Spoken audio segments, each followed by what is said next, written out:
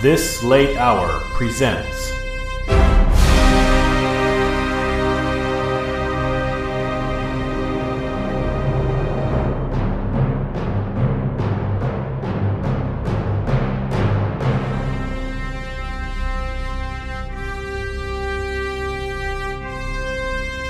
A Return to Genesis.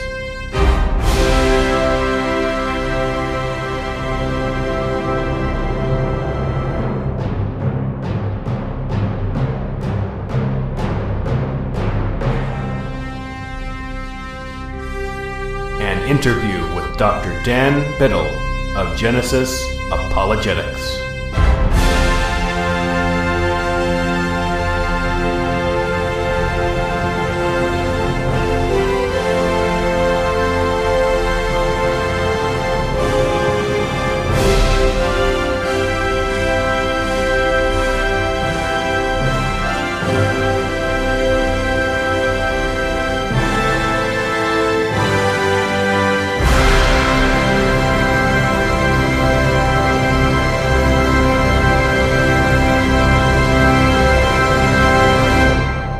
I'm your host, Casey Knowlton.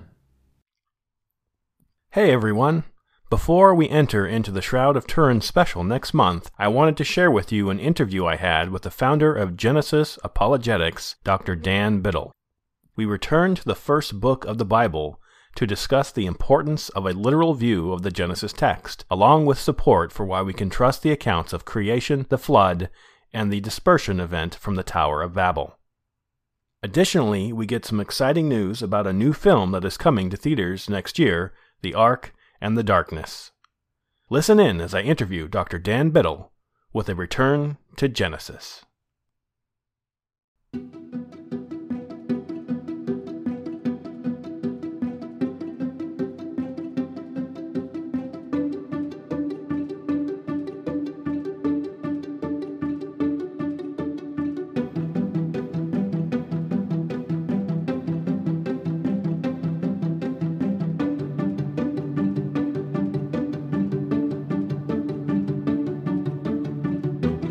Welcome back to the podcast, everyone. I've got a special guest today, Dr. Dan Biddle of Genesis Apologetics. Dr. Biddle, how are you? I'm doing great. Thanks for having me on your program. Well, we're very excited to have you. And, you know, I was looking back at season one, and obviously this is a show about sort of the times we find ourselves living in that, as I look around the world, go, man, things just keep getting more crazy and more intense. And I realized that I spent probably half of this last season talking about Genesis. And it surprised me because so often I find as I'm looking at things related to my eschatological position or the end times or the last days, I'm always referencing back to Genesis because that is exactly what Jesus and Peter and so many others do in the scriptures. And so it's an honor to have you on to talk more about Genesis and why that's important in this day and age. I can't agree with you more about that. I was just giving a talk recently, and I said one of the best things you can do in these interesting times is that if you want to be assured that God has got the revelations and the end times in his hands, be first assured about creation and foundations in Genesis, because if you can believe and see from evidence that he did what he said he did in the book of Genesis, only then can we be really confident about what he's going to do in the end of days. Yeah, that's a good word. I definitely agree. And, for those listening who maybe don't know who you are, maybe you could just tell us a little bit about yourself and who Dr. Dan Biddle is. Sure. Yeah, just a little bit of quick history. So I got saved when I was about 11 years old. And then family went through a divorce and had a rocky time, which led me into some rebellion until I was about 17. When I was 17, I decided that I wanted to come back and live my life for Christ. And I think I've been locked in pretty tightly ever since. I gave up my rebellious ways, if you will, and began pursuing a lifetime. I was always interested in apologetics. But I first did the secular route. I went and got my PhD in the behavioral sciences and got involved with a couple of secular companies that I now reside over as a CEO. I was a testifying expert on statistics and research for about 20 years in state and federal court cases. And I still get involved in those companies to the extent needed, but then I also spun off our ministry, Genesis Apologetics, about 8 years ago. And I was able to use a lot of the skills I had honed in the secular research and testimony world and now apply those towards creation apologetics. So you mentioned starting Genesis Apologetics. So obviously this is a ministry that has a vast online presence. And one of the reasons I found you was some of these great videos that are on YouTube. So I'm just curious, what led you to create this ministry and to focus so much of your time and efforts on defending the Genesis accounts, such as creation and the flood, as literal history? That is as a longer story. I can give you the short version of it. I can say that as I mentioned earlier, I've been a Christian since I was 11 and was acquainted with the power and the movement of the Holy Spirit, but never really knew what it would look like to get a call on your life. People always say, well, I was called into ministry. I was called to be the pastor of the church. But all I can say about that, using my short version of the story, is that when God puts a call on your life, he will invade your life in ways that are natural and in ways that are supernatural until he makes expressly clear what it is that he wants with you. I had a tennis instructor once who commented on the fact that I was always hitting on the frame of my racket, and he says he wants me to hit it in the sweet spot. But then he said, if you bought the whole racket, use the whole racket. And that's very much what happened with my life. The Lord redeemed my life with his blood, with his precious blood, and he gets to use all of me. And when I still get involved very much in managing my secular companies and everything, but when it comes to the ministry, he very much appointed me and called me and set me aside separately to get involved in this ministry. And I think one example of that calling was going to the back to school night to my son's 6th grade class when he was in public school,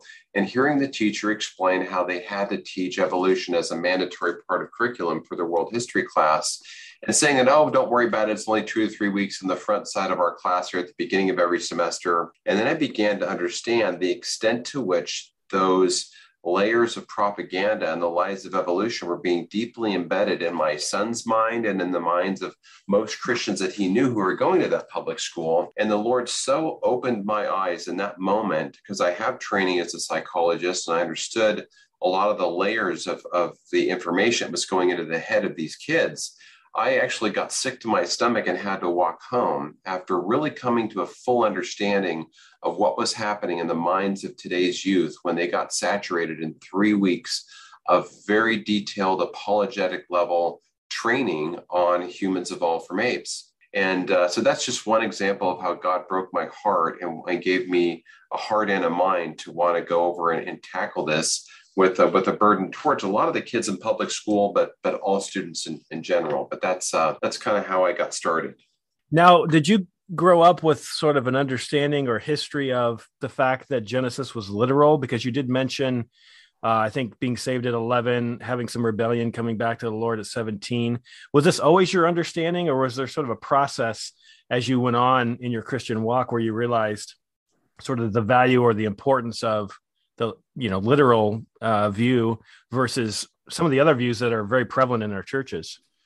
Yes, I very much was undeclared on origins as I kind of wrestled through, like most Christians do, about trying to reconcile the Bible's account of creation with what I was groomed in with respect to my secular teaching and museums and my college education, everything. So I was very undeclared on my position on Genesis being either a literal narrative or a figurative or mythical narrative. And I remember even going to seminary when I was in my 20s, and the professor saying, if you want to be true to the Hebrew, the clearest exegesis of the text would say that earth is young, the days of creation are real ordinary days, and the genealogies lead to an earth that's only thousands of years old, not millions or billions of years old. But then in the same breath, he said, but if you believe in science, the earth appears to be millions or billions of years old. So you guys go figure that out. And so I spent the rest of the next couple of decades being lost, as most Christians did, really not knowing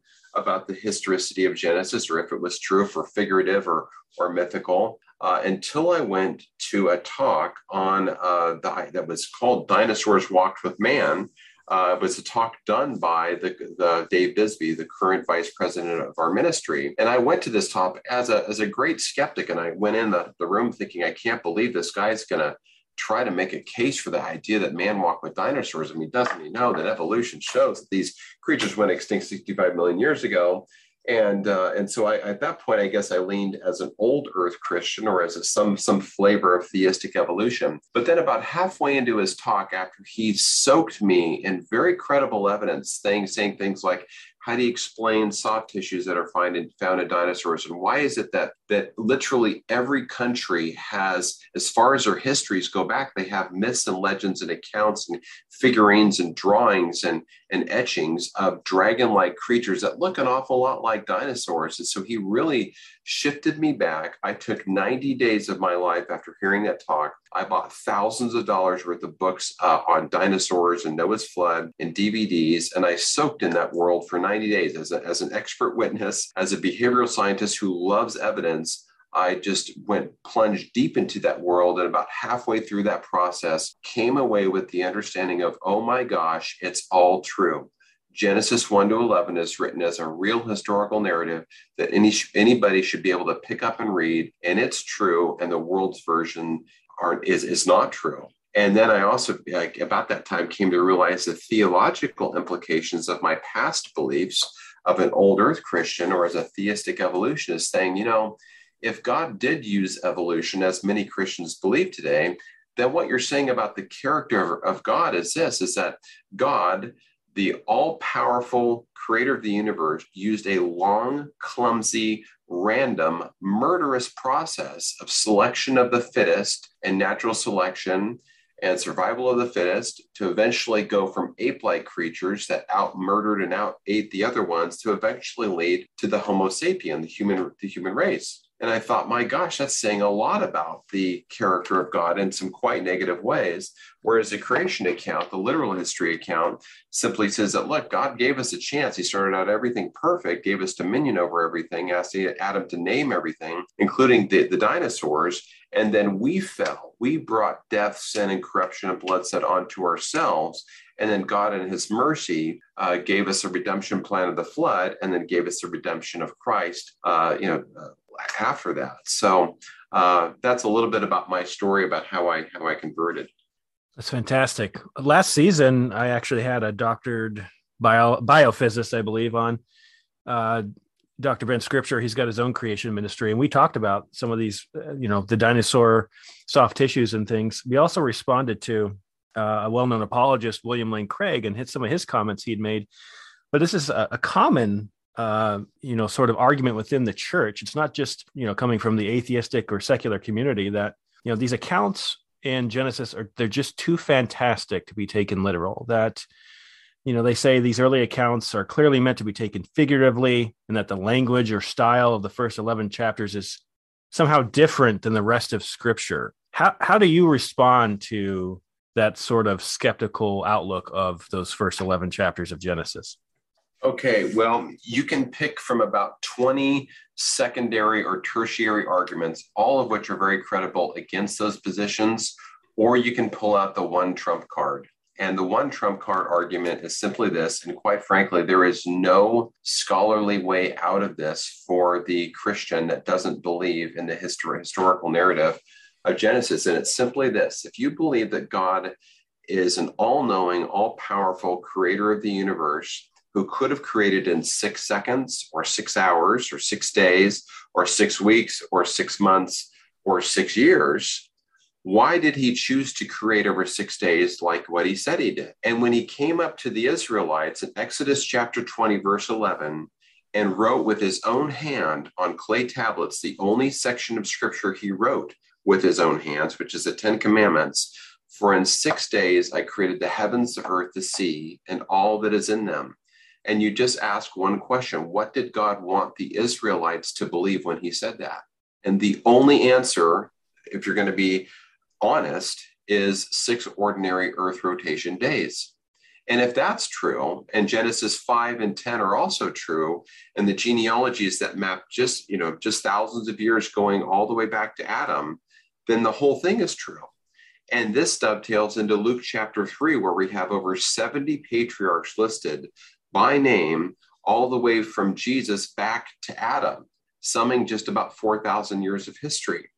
So the gospel is predicated or based upon Genesis being a historical narrative. And I really don't think there's any way out of the fourth commandment. So for me, I just break out that big gun, if you will, and ask people to overcome that hurdle. And you really can't. There's no honest way out of that argument. We're really boxed in with the fourth commandment on the 6-day concept.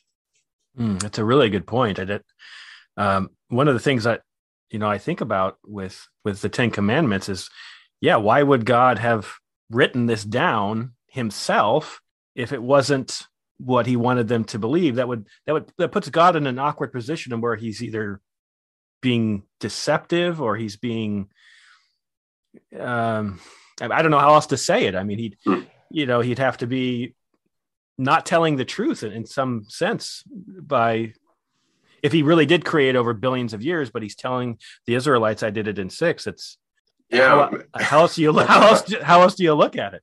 I know. And that's why I say it really is the trump card. You really don't need any other argument but that one. And then the second follow-up question was basically, okay, well, if you're going to give me that God wanted at least the Israelites to believe that, the next question is, what does he want you to believe?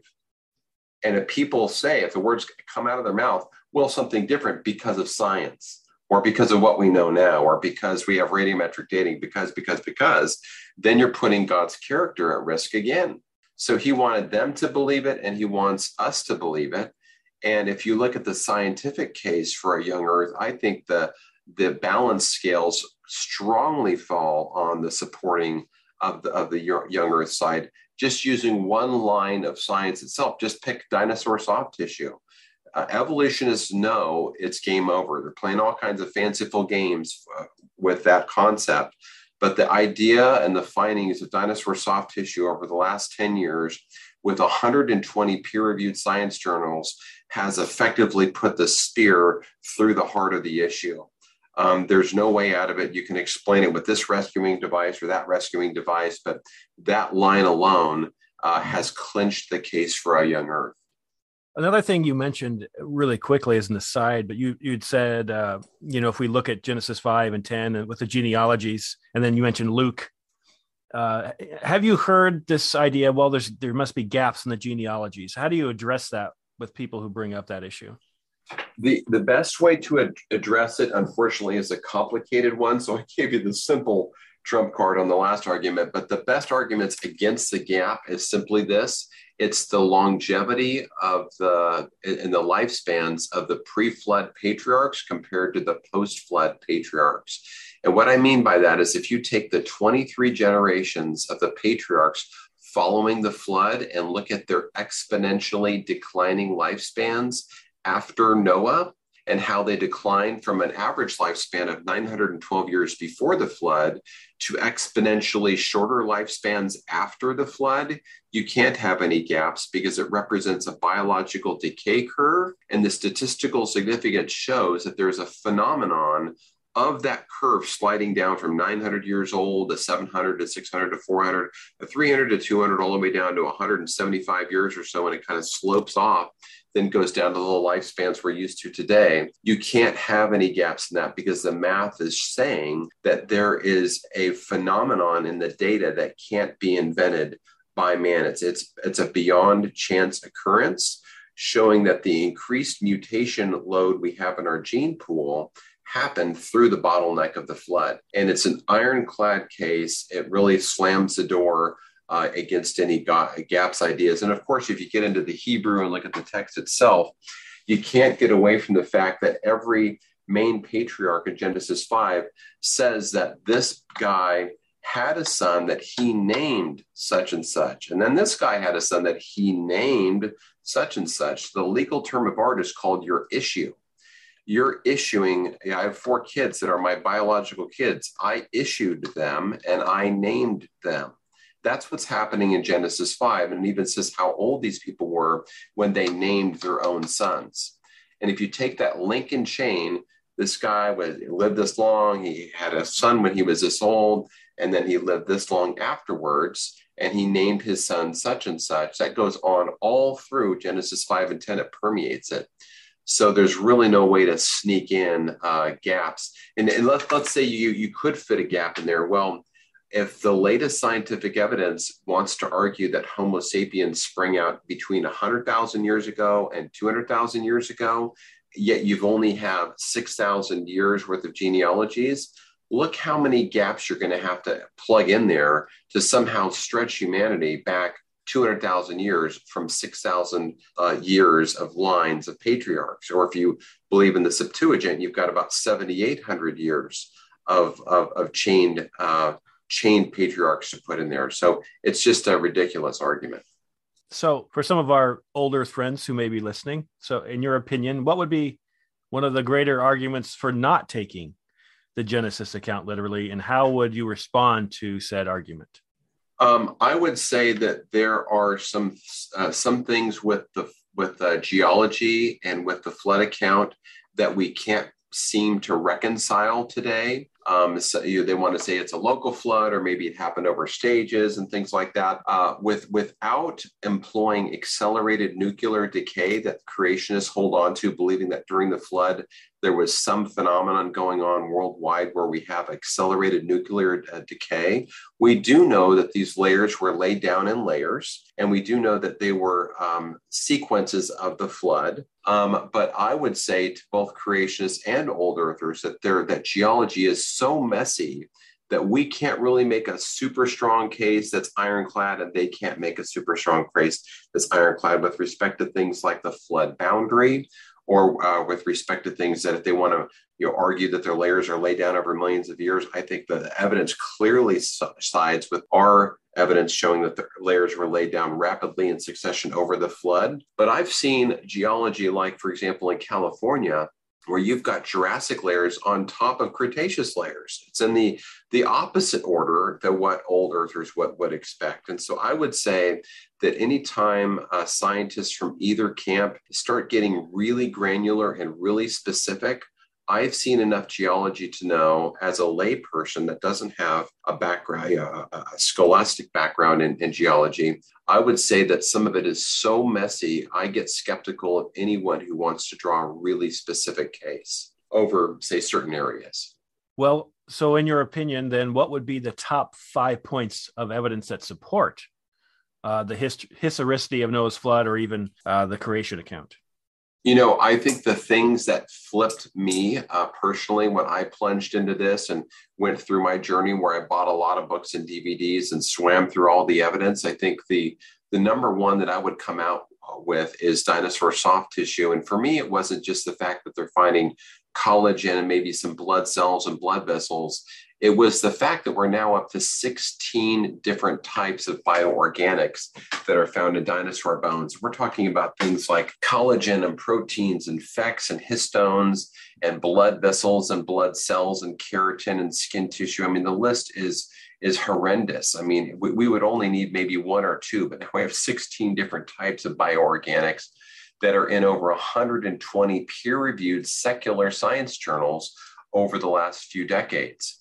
And when you contrast that with the fact that collectively the field of paleontology and geology as a whole, the vast majority of those fields, if you look at their signs in museums and their books and their journal articles, they believed, as of about 20 or 30 years ago, that dinosaur bones were just petrified rocks. That was the clear position of evolutionists 20 or 30 years ago.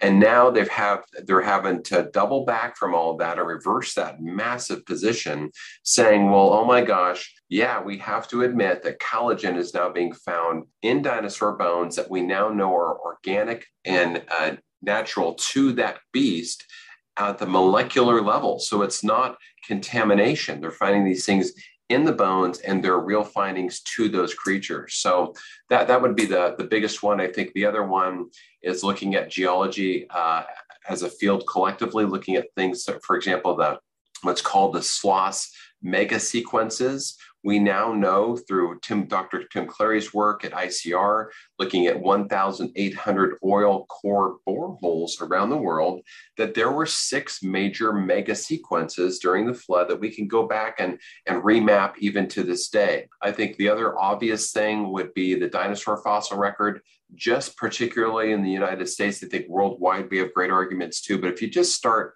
by looking at the United States, we have 14 states in 3 countries. It's an 1,800 mile long swath. That's 1,000 miles wide, over 1 million square miles in the middle of America, that goes from southern Canada all the way down through, Wyoming, Montana, Oklahoma, all the way down to the northern parts of Mexico. That's a dinosaur graveyard. That whole region is. And there's millions and millions of dinosaur bones there that are all buried with fish, clams, oysters, and marine life. How in the world could that happen? And oh, by the way, they're buried in mud, sand, and ash. And mud, sand, and ash are exactly the 3 products we would expect those creatures to be buried in if catastrophic plate tectonics is true. We would expect mud and sand to come in from the left and right coast, bearing over the middle of America, and we would expect tons of ashfall that came from areas like the Independent Dyke Swarm, which is a linear rift volcanic structure that started out in Southern California when a lot of the subduction was happening, that covered half of the United States in ash. So I think it's quite obvious. Another area would be the flood legends. We have hundreds and hundreds of flood legends, accounts from literally almost every major culture in the world has an account that really echoes back to Noah's flood. Then I would think if you talk with people that look at volcanic hazards or the geological study of volcanics, there are a lot of people in that specific field that have to ask the question, why in the world were there a lot of rapidly forming volcanoes in the past that are not rapidly forming now? And I think the flood provides really the only explanation for this. So I think that's probably some of my top 4 or 5 evidences for the flood. So I did talk a little bit about the dinosaur tissue issue last season. Now, there's been some attempts to try and sort of wave away, this is some kind of a big deal, which obviously it is based on, how old we're being told these fossils are supposed to be. But one of the arguments is, well, there's a high amount of iron that has been preserving these tissues and such, and that's how they've been able to survive the millions and millions of years. How do you respond to that? Dr. Kevin Anderson did a book called Echoes of the Jurassic, and he answers that from a really strong scientific basis. But just from a practical lay person standpoint, my perspective of why it doesn't work is that, okay, so let's take some ostrich blood and soak it in huge amounts of iron and then prove that it can preserve blood cells for a couple of years. And that's what the studies have done. Okay, so you did it and it worked for a couple of years. How in the world is that going to work for 65 million years? Common sense would say that these bones should be, in fact, petrified rocks by this time. But when you contrast that with the obvious stories from the field, when Mary Schweitzer, for example, one of the lead secular dinosaur researchers in the world who's investigating soft tissues, is why, when she's digging these things up, does she report that even the earth has a stench of death to it? And why, when you crack these T-Rex femurs in half and take them into the labs, are there still veins that you can see?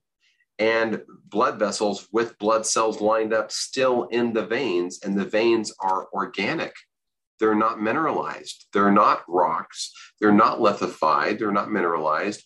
They're still organic dinosaurs. And when you ask the head founder of the Royal Tyrrell Museum up in Canada, over the largest dinosaur museum in the world, says he admits now, yes, most of the dinosaur bones that we're finding are organic dinosaur bones. They're not mineralized rocks. So yeah, if you can get the ostrich blood to be preserved for a couple of years and it works, that's great. But you can't extrapolate that out for 65 billion years, especially when you're digging up bones that have the stench of death in the soil still.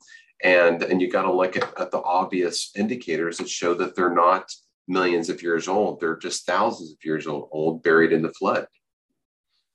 Well, you had also mentioned in your points of evidence there, sort of the sequence event of the flood. and this idea of catastrophic plate tectonics. I was just wondering if you could kind of briefly explain for the layperson what exactly are you referring to, and how does that relate to Noah's flood?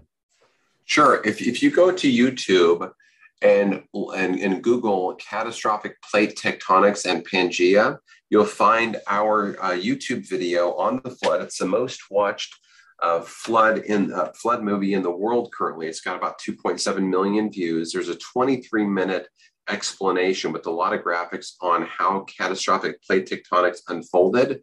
But the process is simply this: that Genesis chapter 7, verse 11 says that on the same day, all of the fountains of the great deep broke forth. And the Hebrew word for that is bakah, which means to cleave or to wrench open. So something happened on the ocean floor, because it says the fountains of the great deep, on the same day. And today we have a 40,000 mile oceanic rift system that covers the earth about 1.9 times over, where we can still go and see the fountains of the great deep. They're underwater linear rifts that happen when magma came up from underneath the earth, split open Earth's crust in this linear wrapping all over the earth. And when that happened, linear steam jets shot up that were superheated, critically heated water came up out of the earth. And then all of a sudden we have a whole lot of new seafloor forming on the ocean floor, and it begins to spread. And when it begins to spread on the left side and on the right side, it runs into the land continents and then begins subducting underneath the land masses. And when it does that, it's going to bind against the land masses, just like they happen today. That's how the earthquakes in Haiti and Japan happen. Then they're going to bind and grip and then release. And when that release happens, it's going to cause a tsunami that's going to go out to sea and onto land, a bidirectional tsunami that were occurring every few minutes during the flood. And that's why we see these dinosaurs buried in layers with mud, silt, and ash that are layered up 50, 100, 150 feet sometimes, where the ocean was bringing up all this sediment and covering it onto the land. So that's really the process of catastrophic plate tectonics. And it all starts with Genesis 7:11, and the field of geology substantiates that things like this could happen. They did happen, and they're still happening today, only much slower. Thank you for that explanation. It's actually kind of a terrifying thought, just thinking about how that would have actually played out at the time. It gives me it shivers to think about. You also mentioned the fact that, as far as we can see, most ancient cultures have some kind of flood myth or some kind of legend or history related to a flood. Do you have any specific favorites among those shared in ancient history of the flood myths that you could share? I think one of the most compelling ones is looking at the history of the Chinese people, because they have a really well-recorded history that goes way, way back. And if you look at the Shang dynasty and the Xia dynasty, that's spelled Xia, they have very, very credible flood accounts there. But I think some of the more interesting ones is a book that just came out called Echoes of Ararat, where the author records over 200 flood narrative myths from the Native American peoples. And that is just fascinating. There's about a handful of those, maybe about 12, that are just spot on to the Noah account. But they're talking about a guy whose name in Native American sounds like Noah, and he's in a big canoe, and he's letting go of white birds to try to go and find land. I mean, it's uncanny how these stories parallel the Genesis account. So I think there's plenty that are out there, but Nick, and I can't remember his last name, but his first name is Nick. Great guy. He's got a book that just came out called Echoes of Ararat, and he's got the flood accounts from the Native Americans really, really well documented in that book. Fantastic. Well, given all this evidence, and these are just some of the top points that you've mentioned among many others, why do you think so many, even in the church, still discount the global flood as a real historical event, claiming it was just local or even just a myth? I think the again, kind of the concerning part of that is that in Second Peter 3, he actually prophesied right in that chapter, Second Peter 3, and said that knowing this first, or above everything I've ever told you, he says, know this, that in the last days there will be scoffers walking in their own lust, saying, where is the promise of Jesus' coming? For since their fathers fell asleep, like since the patriarchs died off, they will think that all things continue as they were from the beginning of creation. But then he says, these scoffers are going to be willingly ignorant of the fact that by the word of God, the heavens were made, and that's talking about creation out of nothing, or the heavens were of old, and the earth standing out of the water and in the water, whereby the world that then was, being overflowed with water, perished. And so in a nutshell, he's saying that in the last days, people are going to come and they're going to be willingly ignorant, and they're going to deny two things: creation out of nothing and the flood. And that's exactly what's happening today. You're right. In some of our churches, but on a larger scale, that's secular science in general. You cannot go into a geology classroom today or a philosophy classroom today in the secular circles where they're not denying those two specific things. So I think it's incredible that, here we have the book of Second Peter chapter 3 prophesying, saying that in the last days, here's what's going to happen. And it's exactly what we see happening right under our noses. Indeed it is. It's one of the reasons we're sitting here talking, actually. Yes. Well, recently you joined forces with a director named Ralph Streen. And obviously, he's the director of Genesis Paradise Lost, which was a great film which details the creation account, the literal creation account. And you are an executive producer of his newest film, which is coming out, The Ark in the Darkness. What can you tell the audience about this film? Well, Ralph and I are very much partners in this. He's bringing amazing things to the table. He's got the number one leading film out there on creation, Genesis Paradise Lost, and we're able to work with Ralph together by bringing a lot of the flood mechanics and the flood research to the table. So we joined forces about a year ago now to collectively work to produce this movie. We worked with the team over at Answers in Genesis to film a lot of the experts at the actual Ark encounter in Kentucky, where they have a full-scale replica of Noah's Ark out there. Then we went out to Liberty University and filmed the balance of our experts. So we have about 11 PhDs that are all specialists in Noah's flood. And we've interviewed all of them about the leading evidences of Noah's flood. And then Ralph is going to couple that with some really leading photorealistic animations of what happened from a mechanical standpoint during the flood. Ralph's one of the top animators in the world. He's done a great job with Genesis Paradise Lost. He's going to use even more updated technology to show what's going to be the best showing ever done of what happened to the world during Noah's flood, using, we're talking about Disney level animations, high photorealism that he's going to put together, showing subduction and volcanism and how the animals were hit with tsunamis. It's going to be an amazing film to come watch. And of course, doing this kind of work takes time and money, and we're invested in both. And it's going to take us about, Ralph's working on it now. It's going to be about another year and a half before he comes out with it. But he's going to do a great job, and we're excited to partner with him on the film. Wow, that sounds really exciting. So this is going to be in theaters, is that right? Yeah, we're going to be working with Fathom to put it in 700 to 900 theaters around the world. But I think the best part is that after we're done with the Fathom release, just weeks later, we're going to put it out free on all the social media platforms, including YouTube. Our burden, one of the reasons that Ralph and I are working together, we stipulated on that point before we even started that this flood movie has to be free. It has to go out worldwide, and it's got to be free. So we're going to do that after the theater release. It's going to go right out on YouTube for everyone to watch. That's fantastic. Well, there is a promo video you guys put together. It's a little over 5 minutes. What I'd like to do now is just play the audio from that, and then we can talk a little about the video. Sounds great. Sevenfold Films, the ministry behind the award-winning film Genesis Paradise Lost, has joined with Genesis Apologetics, one of the leading ministries in flood research, to bring you a new film, that will forever change the way the world looks at the legendary flood of Noah. The Ark and the Darkness. We don't know how much longer we can openly proclaim the gospel of Jesus Christ, so we're inviting you in this late hour of history to join us in creating one of the most powerful evangelistic tools ever produced. We ask that you help us fund this film before time runs out.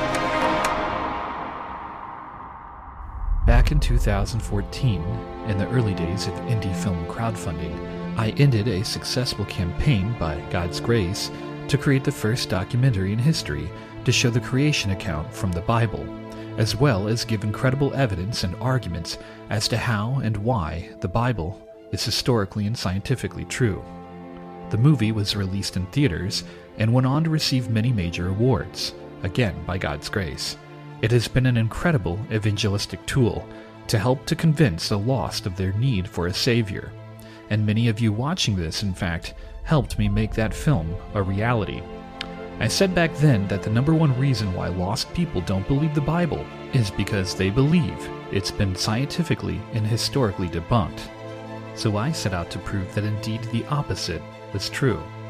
Now, in 2021, I will make a similar claim, that some of the greatest evidence to prove the Bible is true is the aftermath of Noah's flood, a belief shared with my dear brothers at the ministry Genesis Apologetics, who I'm joining forces with to produce this epic new film. The Ark and the Darkness will be an extraordinary film, covering the creation account, the fall, the pre-flood world, and it will dive deep into the judgment event that was the flood, as well as take you to the post-flood world, beginning at Babel, and ultimately go through today and into the future, informing the viewer of yet another coming judgment, and how they can escape God's judgment through Jesus Christ alone. We are throwing everything in the kitchen sink into this film, as if it's our last opportunity.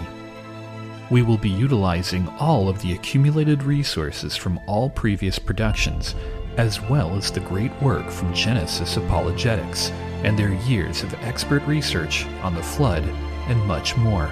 Our hope and prayer is that this film can single-handedly take an unbeliever from wherever they are and bring them all the way to the cross, while there is still time to share these kinds of powerful presentations to our lost friends and family.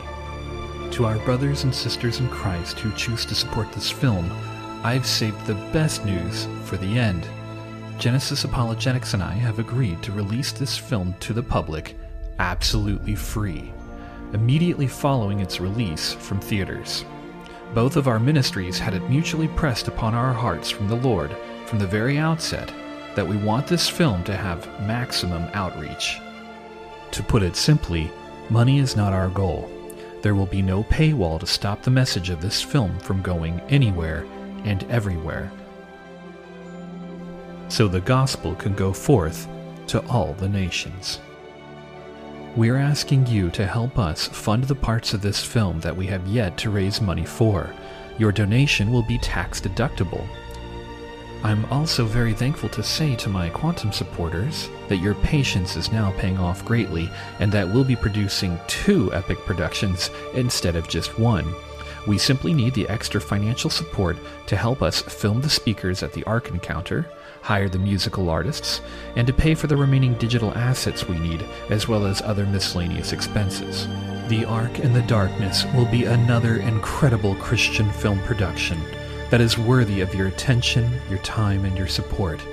Please help us to fund this critical film here in these last days as our way of being God's good servants who were busy about His business right up until our Lord's return.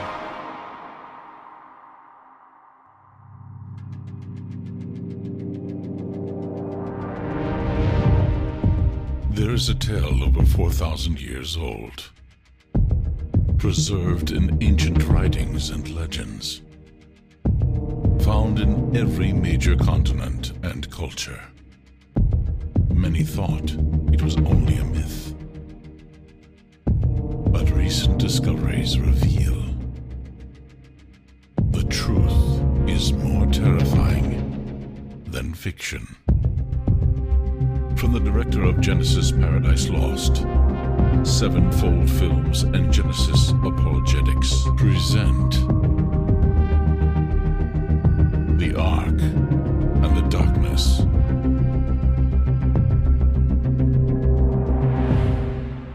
Coming soon to theaters. Well, that sounds amazing. So, one of the things I noticed about the promo video is right from the beginning, there's a sense of urgency we hear in the video. And we kind of talked about this a little while ago, but do you think we are nearing the times Jesus spoke of in the Gospels, ones just like the days of Noah?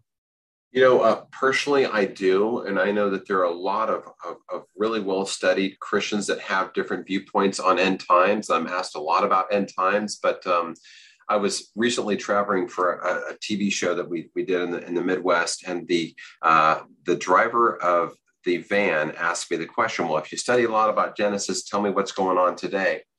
And I said, there is a lot in the book of Daniel. There's some in the book of Thessalonians, but of course, our Lord himself in Matthew 24, I told her, I think gave the most revealing, the most telling paragraph on end times that we're ever going to see in any of Scripture. Of course, the book of Revelations is all about end times, but Jesus himself said in Matthew 24, and I'll go ahead and read it if you don't mind. It's fascinating. He says, he answers them, he says, take heed that no man deceive you, for many shall come in my name, saying, I am the Christ, and shall deceive many. So he's talking about the apostasy, a great falling away. As Second Thessalonians talks about the same thing, that there's got to be an apostasy first, a falling away first. And we do, in fact, see a lot of Christians or professing Christians starting to fall away from the faith. So he's saying some of that's going to happen in the end time. It's going to be a clue, an indicator. He says they're going to deceive many, and you shall also hear of wars and rumors of wars. And the world is filled with those things right now, both wars and rumors of wars. But then he says, see that you're not troubled, for all these things must come to pass, but the end is not yet. For nation shall not rise against nation, kingdom against kingdom, and there shall be famines and pestilences and earthquakes in diverse places. And these are the beginning of sorrows. So Jesus, our Lord, says that in the last days, you're going to spot some clues. You're going to have nation rising against nation, kingdom against kingdom, famines, pestilences, earthquakes in diverse places. And we're seeing pestilences. We're seeing famines. We're seeing nations rise against nations and kingdoms rising against kingdoms. Now, I've seen this happen before in my lifetime, but never in the intensity and the frequency that I'm seeing it now. Scripture also talks about how this is going to be like birth pains. And I'm the dad of 4 kids. I was in the delivery room 4 times with my wife. And when you look at birth pains, well, what are they? They increase in intensity and they shorten in duration. So they get closer and closer together, and the pain of each one as you go towards the time of delivery gets more and more intense. And so that's exactly what I'm experiencing in my life right now. It seems like that we get COVID for a couple of years and that goes away. And then all of a sudden now we got a war on our hands over in Russia. And what about the next thing and the next thing? So I do think that birth pains is a really great example of what it's going to be like in the end times. But what I'm doing personally, and this might be of some ministry value to your listeners, is I want to be appraised of what's going on in the world, but I also know I'm here for a reason. But for a time like this, was I born into this generation? So I have to work on guarding my heart, like Proverbs talks about, guarding your heart over all things. So I'm not going to sit there and soak in the news all day long. I'm not going to soak in Facebook and YouTube and all the conspiracy stuff that's going on.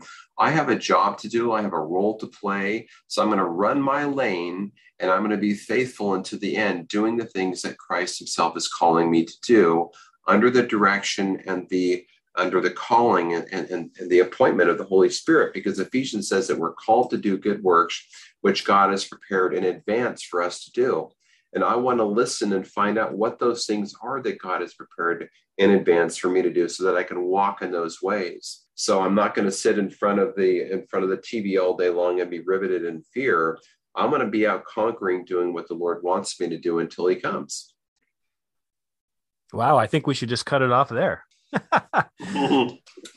Well, it's encouraging to myself to hear those things. So I'm going to say it until I keep believing it. Well, it's welcomed. I mean, we definitely, as I say, we as it's the Christian church at large, it's important to keep our eyes on the Lord and to keep encouraged. And I do agree with you that because it is very easy with the way the world is going to get sucked into it. It's the tension I have to hold in this podcast of because I've noticed a certain amount of skepticism or not wanting to face up to being in denial, essentially not wanting to face up to the fact and the truth of where we are, what season we are on the earth, but also not wanting to obsess about it and to lean into what the Lord has for us at this time. And so it's a difficult tension, but it's so vital that we keep our eyes on the Lord through the storms. We have to be like the sons of Issachar and study the signs of the times. We have to be in the know about that. But there are so many mixed messages and so many voices out there in social media and the news that your anxiety cup can get filled without you even knowing it. And why does God say in Proverbs that above all else, we should guard our heart, for out of it are the wellspring of life. And each of us has a role to play. We have to be filled with joy and encouragement. And the joy of the Lord is going to be our strength. And we have to walk in that because we all have jobs to do. So, we don't want to be like an ostrich and put our head in the sand. We want to know what's going on. But we know how the story ends. And if we can have faith and confidence that God was true about what he said in the beginnings and all that stuff played out, we can also have faith and confidence in the end times and how that's going to play out. So I want to live my life with encouragement and be a joy and an uplifter and an equipper for people in the future. And so I want to run that lane with enthusiasm in a way that I feel is going to honor the Lord. Amen. Well, speaking of, if we believe all the things that are stated in the beginning, it does sound like the film, The Ark in the Darkness, is going to address not just the creation and the flood, but the importance of the Tower of Babel. So in your view, what makes the story of Babel such a vital piece of this ancient biblical history? I might be a little bit biased because in my secular role, I have a lot of experience in the field of equal employment opportunity and understanding from a Christian standpoint the whole idea of diversity. And I know that some aspects of the diversity discussion have been hijacked by extreme people on the right and extreme people on the left. But I do believe that God made people and humans to vary and to be different for a reason. It's just like if you were going to have a garden, you wouldn't want there all to be red roses that were all the same height. You'd want a variety of roses to reflect the glory of flowers, and God's done the same thing with humanity. And for me, I think Satan hates the idea of God's diversity. And I think he has gotten in and leveraged to separate people by the idea of races and racism. And for me, it all comes back to the Tower of Babel. I am baffled by the idea sometimes that people don't really understand that if you know what happened in Genesis 10 and how it played out and how God separated people and humanity by over 70 different language groups and sent them out intentionally all over the world, that was his design. If you really understand what happened and you understand that when the people on the Mayflower landed on the east coast of America and they saw the Native Americans for the first time, those were really their own cousins separated by just a couple thousand years from the Tower of Babel.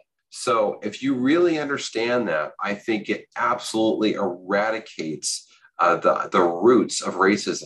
And I think, I have several African-American friends. I got friends that have all kinds of different backgrounds, and I can look them in their eyes and say, you're my brother and you're my cousin, and we're just separated from generations going back to Noah and his three sons. And I can be sincere about that.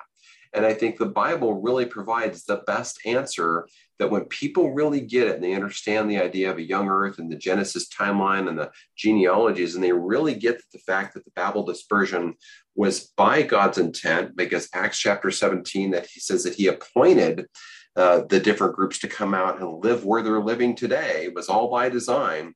It really enhances brotherhood and sisterhood, and it takes the legs out from racism. So I think that's the number one thing we can take away from the Tower of Babel today. Absolutely. Now, like creation and the flood, do you think we have any reason, based on what many skeptics would say, not to take the account of Babel literally? I don't think that we do. I know that there are some alternative interpretations of Babel, and I've looked into some of those things, but I really take a very classic, plain, literal understanding of what happened at the Tower of Babel. So for me, I don't think there's anything other than taking it on face value. I think there's a lot that's left unsaid of what really happened at the Tower of Babel, like, God coming down and saying, well, we're going to separate them again and everything, because they're going to think that they're going to be more mighty and more proud before they're going to build this tower so high that they can't get flooded out again and everything. There's a lot that you could maybe read into the text. But for me, I want to just take a very straight, natural interpretation of the text and allow other people to maybe get down some of the rabbit trails. But for me, I think it really provides a very clear explanation of what happened. And if you look at the genetics of it, if you look at the mitochondrial DNA mutations that happen that can be mapped back to a rapid expansion, there's actually a ton of secular genetic evidence that supports the idea of a rapid variability or an explosion of humans around the population of the globe that just happened between 4,000 and 5,000 years ago, even using the secular timeline. So for me, I just think the straight lace interpretation is good enough. In regards to the mitochondrial evidence, is that how you would respond to those who dismiss Babel as legend or hyperbole, going back to that scientific evidence? Yes, that would be one of my go-tos. In fact, the easiest way to shortcut a quick study on that is just go to Answers in Genesis YouTube channel. Dr. Nathaniel Jensen, who's a Harvard-trained geneticist, just took the president of Answers in Genesis, Ken Ham, and did his Y chromosome markers, his patriarchal line, and mapped it all the way back to one of the three sons for Noah. And you can do that with today's modern science. You can overlay a creationist interpretation of the data, because you have to use a worldview lens when it goes back to how people spread around the world and everything. And we're able to get so granular now, you can even find, from going to I believe it's familytreedna.com, and send those results into Nathaniel Jensen. He can help you understand it, how you map back to one of the three sons for Noah. So I think the genetics and the DNA has really come out on our side. The proof is in the pudding there. So out of curiosity, was with Ken Ham's DNA, did he trace back to Ham? No, I don't believe he did. And I'll have to let your viewers discover that, because that's one part of the video I kind of fast forwarded through. I wanted to get to the interpretation side. So you'll have to go there to YouTube and watch it, but I don't think it was Ham. But yeah, you'll have to go back and look at it. Yeah. So the Ark into Darkness, I've been to the website there for the film. Is it still in need of financial support? We have funded the first stage of the movie, and it's going to happen no matter what. But we need lots of funds to continue to promote it and maybe enhance some of the special effects that we're going to be doing with it. So if you just go to our website, somehow we managed to get just noahsflood.com without the apostrophe. So just go to noahsflood.com. You can find a donation link. We are a 501c3 ministry, so donations can come in to us, and we're going to continue to fund the film. But our main crowd raiser was actually fully funded. It went out on the Indiegogo site, and we raised collectively over $250,000 so far. But we're still taking in generous donations that are still coming in, but we're going to be redirecting those funds all towards supporting the movie. And when can we expect it to hit movie theaters? We're targeting July of 2023, and hopefully we're going to be able to hit that. I was hoping for an earlier release, but I think we are going to have to push it back. So it looks like the summer 2023. And but if you follow noahsflood.com, you guys can receive updates on the latest on that. But right now, that's our target date is July 2023. Where can we find more information about your ministry, Genesis Apologetics? So you can just go to our main website, genesisapologetics.com, and then there you can see we have 3 different branches of our ministry. We have one that focuses on K-8 students, which is called the Student Zone. We have a program for 5th to 10th graders called debunkevolution.com. You can also just go to that website, debunkevolution.com. Then we have Debunking the 7 Myths program, which you can also shortcut. Just go to 7myths.com. And that's a program designed for strengthening the faith of your high school student before they go off to college. So they understand that there really was a worldwide flood, that the Genesis ark is feasible, and the 6 days of creation were really 6 days of creation. But you can go to the hub of our ministry, just genesisapologetics.com, and all of our main resources are there. And it's all free too, I would add. You can download any of our books for free, watch our videos for free. It's all right there on our website. Which, to our listeners, I highly recommend going and checking out these videos, because they are just fantastic, and it's certainly encouraged my faith. Well, do you have any closing remarks for our audience today? I think my closing remark would simply be this, that if the Christian faith isn't true, sign me out. I wouldn't want to be part of a faith or a faith community or a biblically based religion if it wasn't true.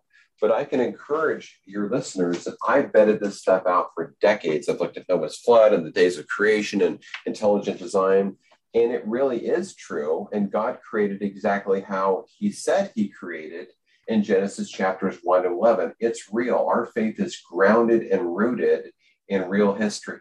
And if you even fast forward to Isaiah chapter 53, there are 12 specific prophecies in that chapter alone about Christ that came true. So the New Testament is also true. So I would just encourage people you can allow your head to join your heart and understand that our Christian faith is grounded and rooted in real history. Well, Dr. Dan Biddle, thank you so much for coming on the program today. I'm so thankful that you've given of your time and answered our questions very generously. Yes, you're welcome. Thanks for having me. I'm looking forward to next time, maybe when the Noah's Flood movie is going to be coming out. You can have me on again, and we'll get excited about that one together too. Excellent. Well, God bless you. Thank you very much.